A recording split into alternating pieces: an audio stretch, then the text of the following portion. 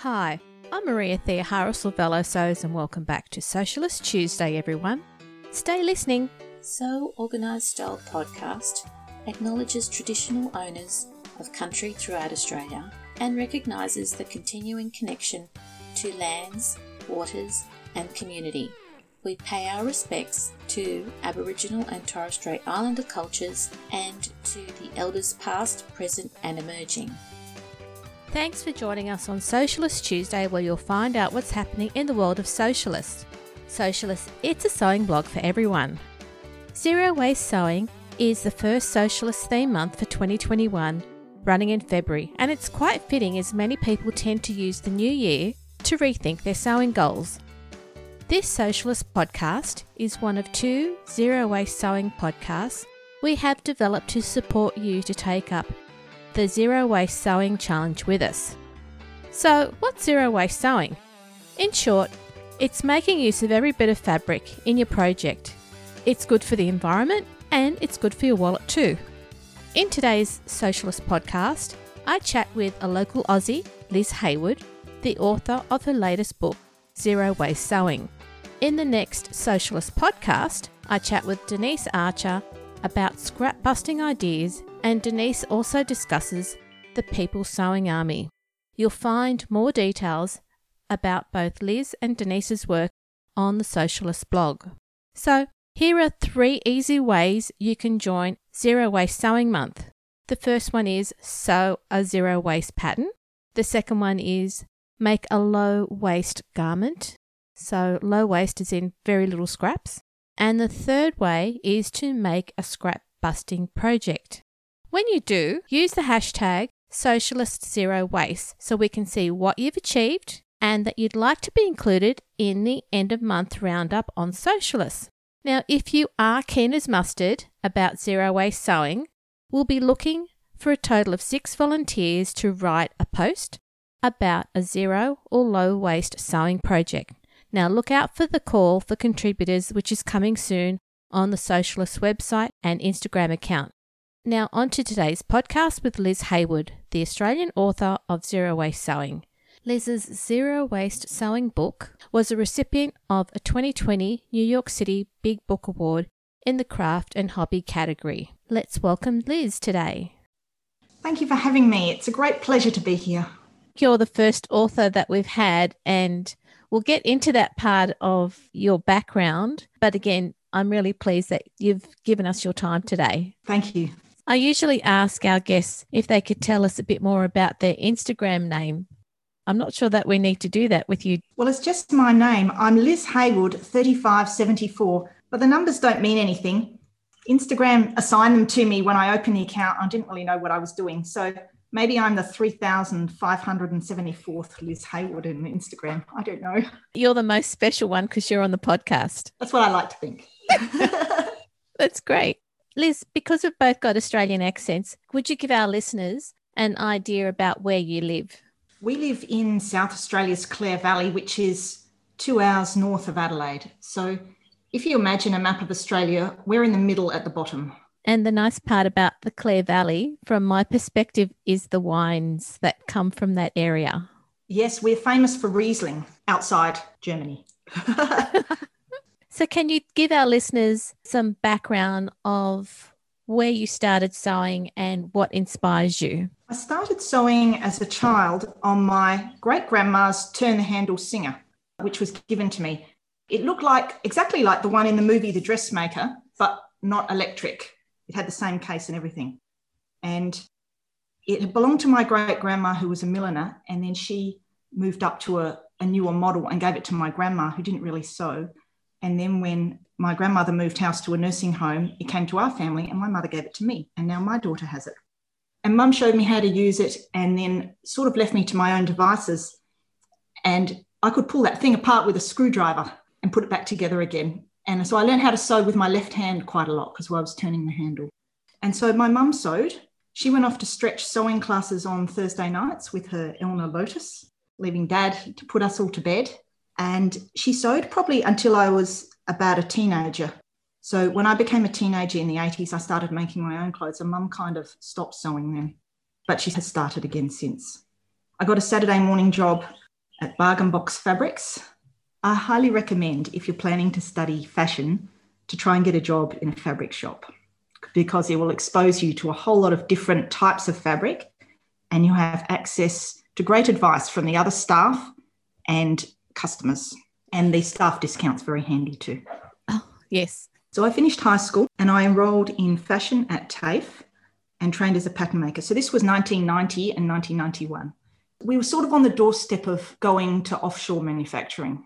Can I ask, when you went to TAFE, for our listeners, TAFE is a trade school. Yeah. Which TAFE did you go to? It was Marston TAFE in Adelaide, but it's not there anymore. Okay. And fashion courses are different now to the one I did.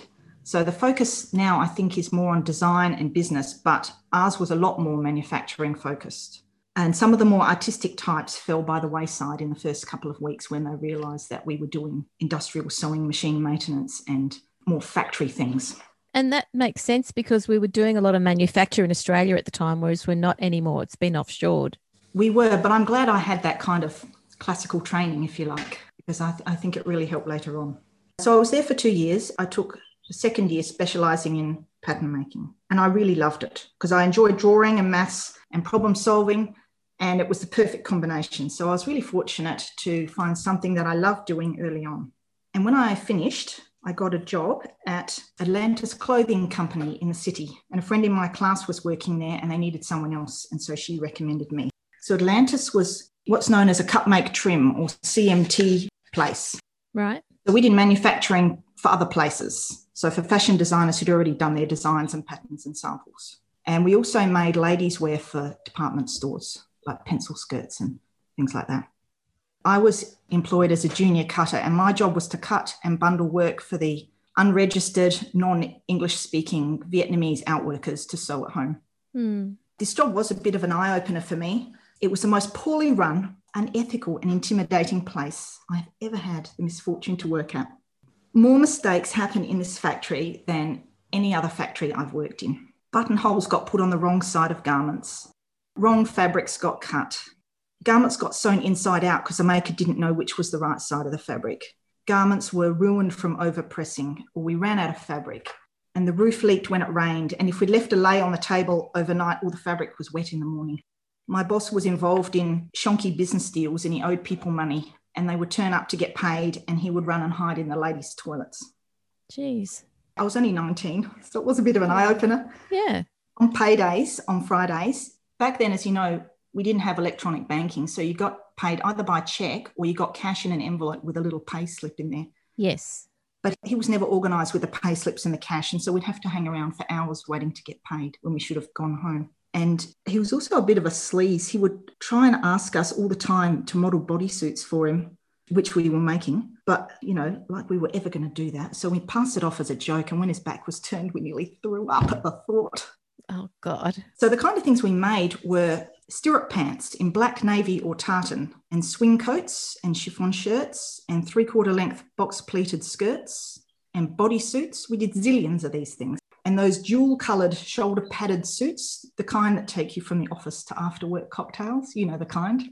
So eventually, after 6 months there, I hadn't been paid for 2 weeks, and so I left and I went back to try and get my money, and the doors were locked and there was a chain and padlock through the handles, and I looked through the dusty glass and he'd done a moonlight flit. He'd taken all the stock and all the equipment. The place was just empty. I never saw him again.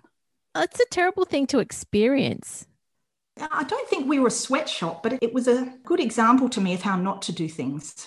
Yes. But luckily, I got another job very shortly afterwards as a cutter and pattern maker at Gem Leotards, which is now called Gem Designs in Adelaide. And it's still run by the same family, which is really great. And they did offer really great service. And anyone in Adelaide who has done ballet or calisthenics might have got shoes or clothes from there. So the factory was behind the shop, and a great example of a manufacturing business that adapted and survived. And it was a really interesting place to work, and the people there were quite remarkable. So they made a huge range of things in stretch fabrics, like fashion swimwear, aerobics and gym wear. If you remember back in the early 90s, aerobics was big.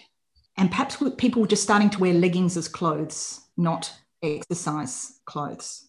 and sports uniforms and school bathers and ballet clothes, cycling nicks, calisthenics costumes. And do you remember parachute tracksuits?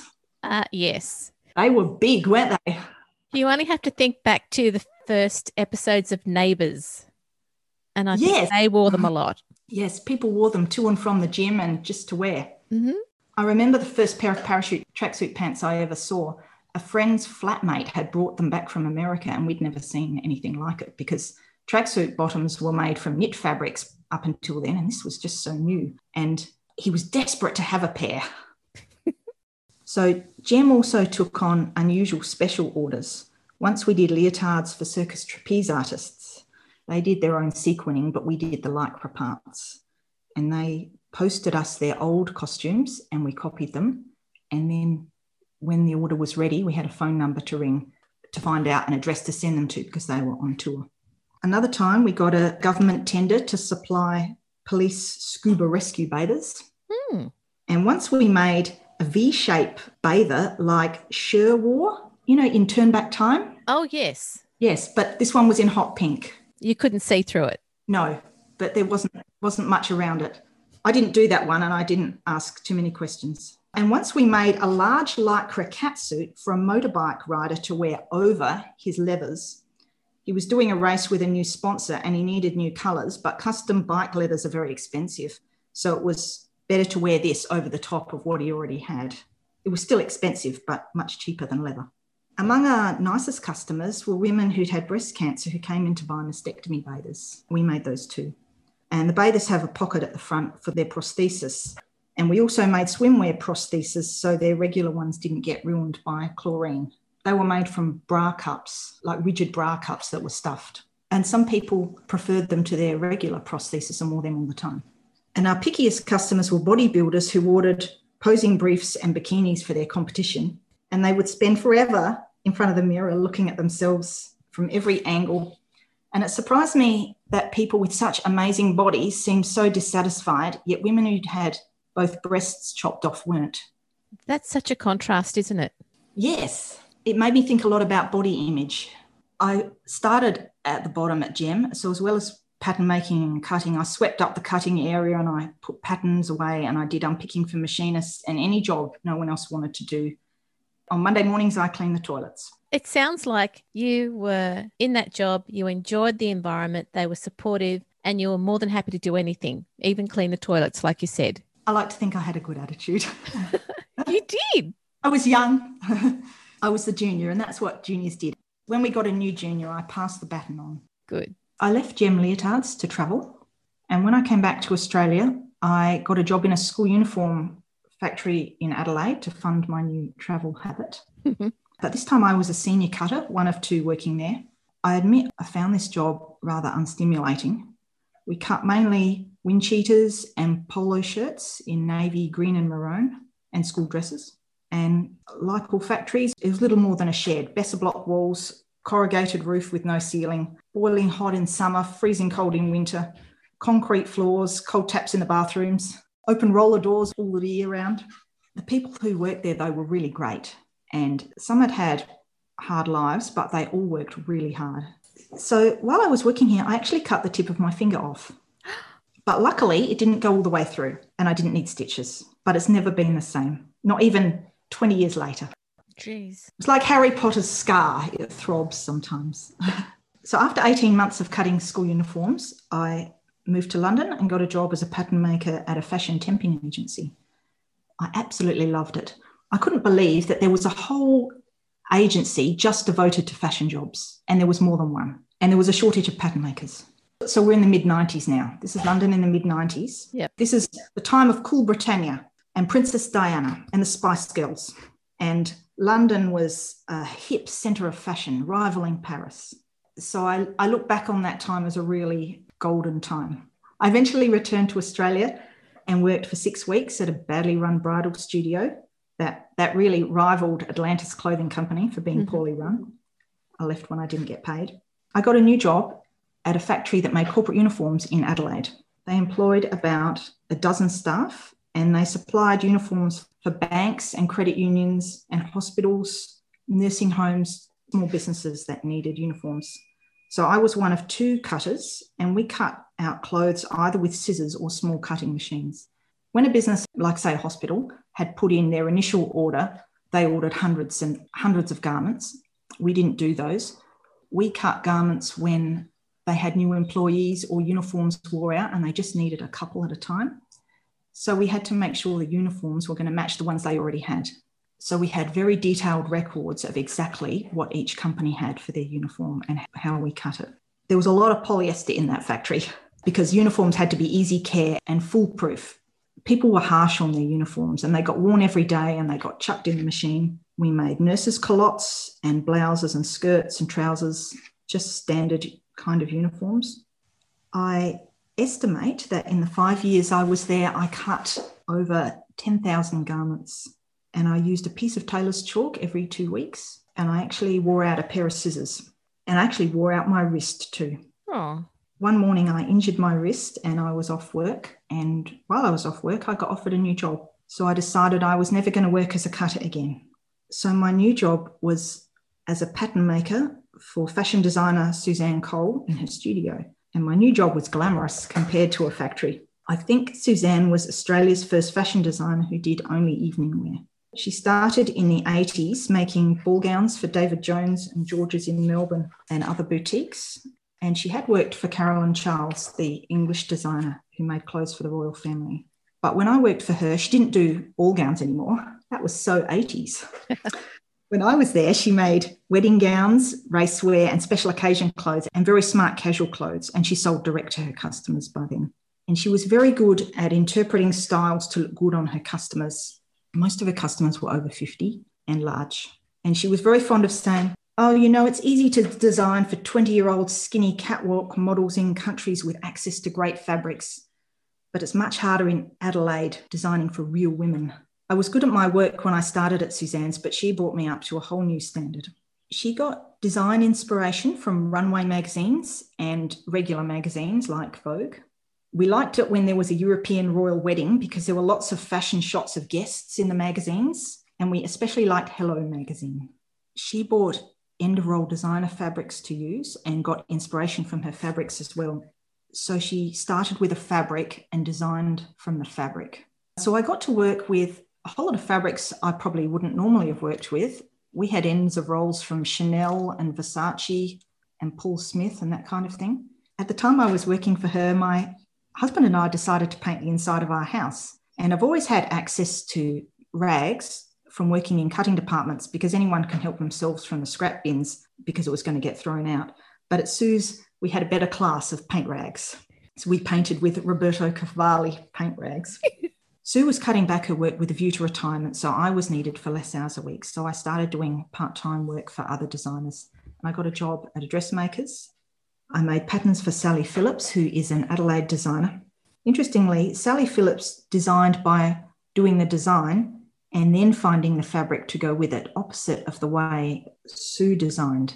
Sally liked details, tabs and pockets and flaps and frills, and chose plain fabrics, a lot of neutrals. So I was now freelance, and in an attempt to have some kind of weekly flow of income, I got a job as a sewing teacher, which I'd never done before, but they took a chance on me and it worked out. I found teaching sewing to be a huge learning curve, and I found it very difficult to start with. Because I had been around trained, skilled workers for so long, I'd sort of forgotten what it was like to learn how to sew. But everyone in the class was really wonderful and really fun to be around, and they were very adventurous with their sewing, and they weren't afraid to try new methods or gadgets. And I found their enthusiasm really refreshing. And some students were absolute beginners and some were there for the social atmosphere. And often they would ask me if I could recommend a comprehensive sewing book.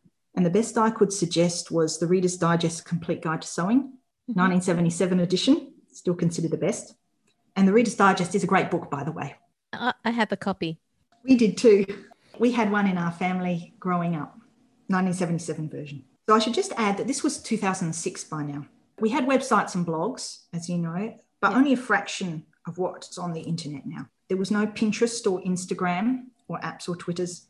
And YouTube and Etsy were both a year old and Facebook was only 2. And I thought, I'd like to do a book. I think I could do that.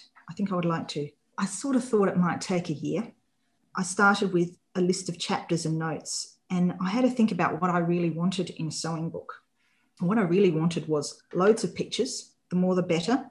And I liked line drawings compared to photos because I think they're a little clearer. And I wanted it to be generous and practical and friendly. I felt as well as sewing, there should be fitting and pattern making in there. I feel with sewing clothes, you need a holistic approach. Rather than just present a technique on its own, you have to have it in the context of making a garment. And this eventually became The Dressmaker's Companion. And I don't know if you know, The Dressmaker's Companion is a self-published book. Did you know that? No, I didn't. From the beginning, I was adamant I wasn't going to self-publish, because if you're like me, you hear the word self-publish and you think, this person couldn't find a real publisher. This book must not be very good.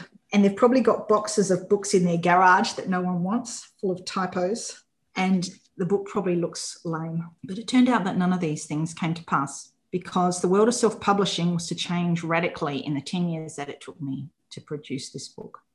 So I chipped away at it part-time, and my writing and drawing skills improved dramatically.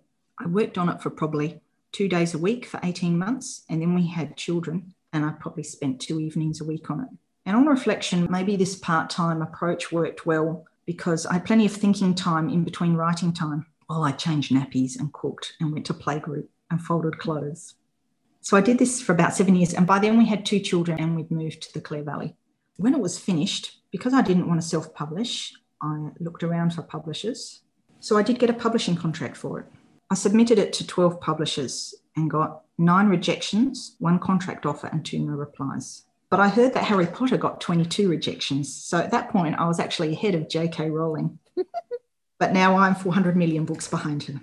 In the end, I decided not to take the publishing contract. I decided to self-publish because I thought that it would be in my best interests. Now that you've gone through the process of self-publishing, what would you advise our listeners if they're thinking about writing a book and going down the self-publishing route? If you're listening to this and you're thinking of self-publishing, it will be a big learning curve. It will take you quite a lot of time, but you can do it. It's possible. Liz, so you've published The Dressmaker's Companion, and most recently you've published your next book, which is called Zero Waste Sewing. Liz, how did you discover zero waste sewing? I discovered zero waste pattern making when I read about it in the book Zero Waste Fashion. This was about a year before The Dressmaker's Companion was published. And I love the idea of zero waste, and I immediately clicked with it because I had seen the amount of waste that factories produce. And I just want to say factories don't waste fabric on purpose. They are extremely conscious of fabric utilisation. But I remember in factories trying to get rid of the waste. We would jump on the bins to try and pack it down to get rid of all the fabric scraps. I've worked in probably more than 10 factories, and of those, only 1 sold their scraps. The rest got sent to landfill. And the one that sold their scraps, they didn't sell all their scraps. They just sold a small percentage of them. And I only worked in fairly small factories, and there was a lot of waste.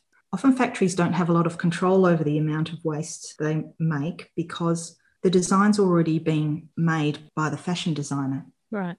They're just the makers. So they don't have control over the fabric or the design or the size of the pattern pieces. And so with that experience that you've had in factories and the fact that you read Zero Waste Fashion Design, that clicked in your mind to get yourself organised to do zero waste sewing? I didn't immediately. No? I was excited by the idea and I started experimenting with my own patterns. But after The Dressmaker's Companion, I swore I'd never write another book again because it nearly broke me. But I got over it. And I wondered, so say a year after The Dressmaker's Companion, I wondered if anyone would write more about zero waste patterns. I wondered if there would be more books on the subject. And then I thought, hey, maybe that person could be me. I know how to make patterns and write instructions, and I know how to publish books. So I started writing Zero Waste Sewing mid-2018, and it came out in March on the eve of lockdown. But you just can't predict these things 6 months ahead. You can't. Since Zero Waste Sewing came out, I now write PDF zero waste patterns, and I find I prefer the format to a book because I'm not restricted to a certain number of pages, so I can put more in them, and they're available instantly. So now that you are designing zero waste patterns as PDFs, how are zero waste patterns designed? Zero waste patterns are designed a bit differently from how we regularly design patterns, because the pattern and the layout have to be designed at the same time. That's what makes it zero waste. So normally how we would design clothes is the designer makes a sketch and then the pattern maker translates it into a pattern, and then a different person perhaps makes a cutting layout. But zero waste clothes are designed as the pattern is created. So the outcome is actually unknown until the pattern is made. You might just have a loose sort of design brief inspired by the fabric. So you might say, with this drapey fabric, we are going to make a dress with a draped skirt, or with this linen, we are going to make a jumpsuit with lots of pockets, or with this wool, we are going to make a coat with an amazing collar. You have a rough idea of where you're heading, but you don't really know what the outcome is going to be until it's finished. And the key is not to have set ideas on the exact outcome. It is really hard to make a zero waste pattern to a traditional fashion sketch. I tried making zero waste jeans and it was really hard, and ultimately I failed on the zero waste part, but not by much. I could probably do it better if I did it again. That is one reason why zero waste isn't used very much in the fashion industry, because it's so different to how we design clothes now. Designing zero waste clothes requires a fashion designer to also be the pattern maker, or at least have a knowledge of pattern making. And an experience of cutting layouts is needed, because the designing, the pattern making and the cutting layout all happen together. So the designing actually happens as the pattern and the layout develop. This doesn't mean that fashion designers are now redundant and pattern makers take over. It's more like the design process is a collaboration led by the designer. But designing this way can be a hard path to embrace, because you can't control the destination. It's unpredictable. And serendipity, making fortunate discoveries by accident, plays an important part in zero waste pattern making. So it's by doing and seeing what emerges that brings the design direction, rather than making a sketch and handing it to the pattern maker to make a pattern for it. It definitely sounds like a different way of thinking, but you still need those skill sets. Yes, you do. Because I have those skills and I'm a one-woman show, I can do it. But it would be harder if you had a fashion business, because jobs in fashion are traditionally quite specialised. And so everyone would need to have the focus of zero waste, and there would need to be a lot more collaboration. I kind of answered why we don't use it much in the fashion industry. That's why, really. Yeah, you have. So on the shop floor, where everyone has different skills, their focus has to be on zero waste and they collaborate together. Yes, but that gets hard if you're manufacturing offshore, because the place offshore does your layouts. The factory does that. And perhaps your pattern maker might be even in another country too. So the bigger the business, I think the harder it is if you want to switch to zero waste. Probably a commitment to zero waste from the start is the easiest way to be a zero waste fashion business. Are there any benefits to a zero waste pattern apart from not wasting fabric? Yes, not wasting fabric is the obvious benefit, but there are some other great things about zero waste patterns. By not wasting anything, we get the full use of what we do have. And I have been pleasantly surprised by just how economical zero waste clothes are with fabric. In my experience, they use the same as or less fabric than regular clothes of the same type, but almost always less, and sometimes significantly less, like a third less, not just centimetres. That's better usage of the fabric. Yeah, so that has big potential in fashion. And another benefit of zero waste pattern making is as a design tool. So we all know that constraints bring about creativity. And this was unexpected for me, but it's quite an exciting aspect of zero waste clothes. You can get some very innovative pattern cutting when you have the constraint of zero waste. You have to think out of the box, and it makes for more creative pattern making and more interesting clothes, because some of the details and silhouettes that are brought about, you might not have come to those if you've just done a traditional fashion sketch. Another benefit is the cutting time is very quick, because zero waste has shared lines. So every time you do a cut, you're separating two pattern pieces. You're not cutting around individual pattern pieces. You're just cutting through. So cutting time is very quick, but you have to be accurate. So as a home sewer, when I put patterns onto fabric, I always have to follow the selvage or the grain. Yeah. Is that a rule that zero waste sewing or patterns also follows? The grain is important, whether it's zero waste or not. Often I cut across the fabric in the same way that you might do if you're making a border print dress and you want the border on the bottom, you cut it around the other way. Yeah. Often I do that because it makes it easier to make more sizes in zero waste. It's easy to make a zero waste pattern in just one size, but it's much harder if you want to do a range of sizes. Because as you know, when we grade clothes from smaller to bigger sizes, it's not like putting a pattern piece on a photocopier and pressing 150%. Pieces grow in different proportions. So our necks don't grow as much as our waists. So the pattern pieces actually change shape as well as get bigger. So they don't necessarily fit back together well. So I often cut fabric around the other way. So the selvages at the hem and at the shoulders, for example, on a dress. And that way I can make it wider without being constrained by the width of the fabric. I don't always do it that way, but I often do. Okay. Because you have to think about how you're going to make all the sizes at the same time as you make the pattern. You can't just grade the pieces afterwards and hope they fit back, because they won't. The sizing has to be thought about as you're making the pattern. You have to put in ways to accommodate multiple sizes.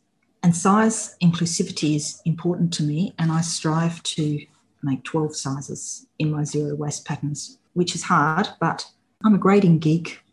In the world of pattern making, there's a subculture of grading and people who like it, and I'm one of those. And that's good because it also complements the fact that you value inclusivity in sizes. I do. Yeah. Liz, now that you've developed some zero waste patterns, what challenges did you face when you designed your first zero waste pattern? Well, I wondered if making zero waste patterns would be difficult. But when I tried it, I didn't find it difficult. I found it to be exciting and unexpectedly freeing, because normally pattern makers have a sketch or a photo to adhere to, or sometimes, to my displeasure, are asked to rip a pattern off a finished garment. And although the design is discussed with the fashion designer, it's usually pretty much final. So therefore, it's exciting to watch the pattern develop around the other way from usual. So rather than make a pattern to match an idea, the idea comes as the pattern is made. It's sort of like comparing creative writing to journalism. So not knowing the outcome adds an element of risk and excitement, but at the same time, I feel confident that everything will come together and all fit and design issues will be resolved. That is the other challenge with zero waste. There's no point in making a zero waste pattern if it doesn't look good or if it doesn't fit properly. Fit and appearance are important. While zero waste is a worthy goal, you can't neglect fit and appearance. Otherwise, what's the point? I found the more zero waste patterns I do, the easier it becomes. It's like changing the way you think. I find it's a different mindset, and the more I do, the more my brain finds it easier to find solutions. I actually have a question from Sue Stoney because she has been using your book. Her question is, where do you get your inspiration for your zero waste patterns? Well, I have a sketchbook, and when I get an idea, I write it in the sketchbook because I find that it starts from an idea. Sometimes the idea comes as part of a challenge. For example, could I make a top from an exact perfect square of fabric and not waste any? So it's like a mini challenge within the zero waste challenge. And sometimes I see people wearing clothes on the street or in magazines or books, and I think, I bet I could make that zero waste. So I do a sketch in my sketchbook, and I do maybe a little cutting layout to show how I would do it. And I keep that idea for later on. And then I find my sketchbooks are my source of ideas. So if we have to evacuate for a bushfire, I'm taking the sketchbooks. So I find I can get ideas by looking back through things I've recorded. I highly recommend keeping a sketchbook. So I've been keeping sketchbooks since about 2002. So I'm on to about number 9 at the moment, but now I keep specific zero waste sketchbooks. Probably I go through about one a year. So how many of those books do you think you have now? I'm on to number 3 for zero waste. I use I like A4 visual artists spiral bound books. I only ever use pencil. I'm not bold enough to use pen. Using pencil rather than pen means that you are continually being flexible. Yeah, we can rub it out. So you've invested a lot of time into zero waste patterns. Do you see that zero waste pattern making could be the future of fashion? Well, I don't know. It's early days yet. While zero waste is a very old idea, it's new for manufacturing and it's still being experimented with by pattern makers and manufacturers. And it has quite a few challenges. The biggest one being it's just so different from how we design now. And change is hard to do. It's one way that we can help make fashion more sustainable. And I think it has great potential, both in saving the amount of fabric that we use for garments and also preventing waste. And reducing landfill. Yes, reducing landfill. I wonder if we will see real change when this generation of fashion designers moves through. The way fashion is manufactured now is not conducive to zero waste at the moment. But I see this generation of fashion designers, they're going to be the change makers. They think differently. I feel like I'm very much a product of my training, but they think in new ways, and they do sustainability studies as part of their course. And it's just so different. So I really am very hopeful for the future. So am I. I'm a traditional home sewer and I've never tried zero waste patterns before. What advice would you give me if I want to try it? If you're looking for a new sewing adventure, if you want to eliminate scraps from your sewing room, why not try a zero waste pattern? Because you'll be encouraged to think beyond how perhaps we normally cut and construct clothes. And I'll be contributing to being a sustainable sewer, being kinder to the environment and not adding to landfill. Not all zero waste patterns are the same. Mine are drawn straight onto the fabric in the instructions, but others are printable PDF patterns like you have for a regular pattern, except that you're printing the whole layout. If you're looking for a new sewing adventure and you want no scraps in your sewing workroom, maybe you're sewing yourself a slow wardrobe, consider giving a zero waste pattern a whirl. Liz, thanks for being on Socialist Podcast about zero waste sewing today. We're so fortunate to have an Australian designer like yourself who is exploring zero waste sewing for us and creating great sewing patterns so that we can try our hand at zero waste sewing and follow through with our values of zero waste. All the best. Thank you very much for the opportunity. My pleasure. Thank you. And have a lovely day, listeners. This episode of So Organised Style Podcast for Socialist was produced for the Socialist team by me, Maria Theoharis, with permission of Gillian, sound by bensound.com. You can subscribe to So Organised Style Podcasts, spelt with an S, not a Z, on Apple, Spotify, Amazon Music, Google, Stitcher, iHeartRadio, and from all good podcast apps. Make sure that if you have some zero waste ideas that you want to share with us on Socialist, that you go to the blog, which is thesocialist.com, or send us a note on our Instagram account at Socialist and let us know what zero waste example you've got to share with the sewing community. We look forward to joining you in your sewing room next time. Stay safe, everyone. This episode of So Organised Style Podcast for the Socialists was produced for the Socialist team by me, Maria Theoharis, with permission of the Socialist team. Sound by bensound.com. There are over 30 Socialist podcasts already available from 2020 to listen to. If you've missed out on previous Socialist podcasts, contact the Socialists through their blog or Instagram account if you would like to contribute your zero waste sewing story. You can subscribe to So Organised Style Podcast, but with an S, not a Z, on Apple, Spotify, Amazon Music, Google, Stitcher, iHeartRadio, and from all good podcast apps. Contact Socialist via the blog, thesocialist.com, or on the Socialist Instagram account if you want to share your zero waste sewing experience on the Socialist. We look forward to joining you in your sewing room next time. Stay safe, everyone.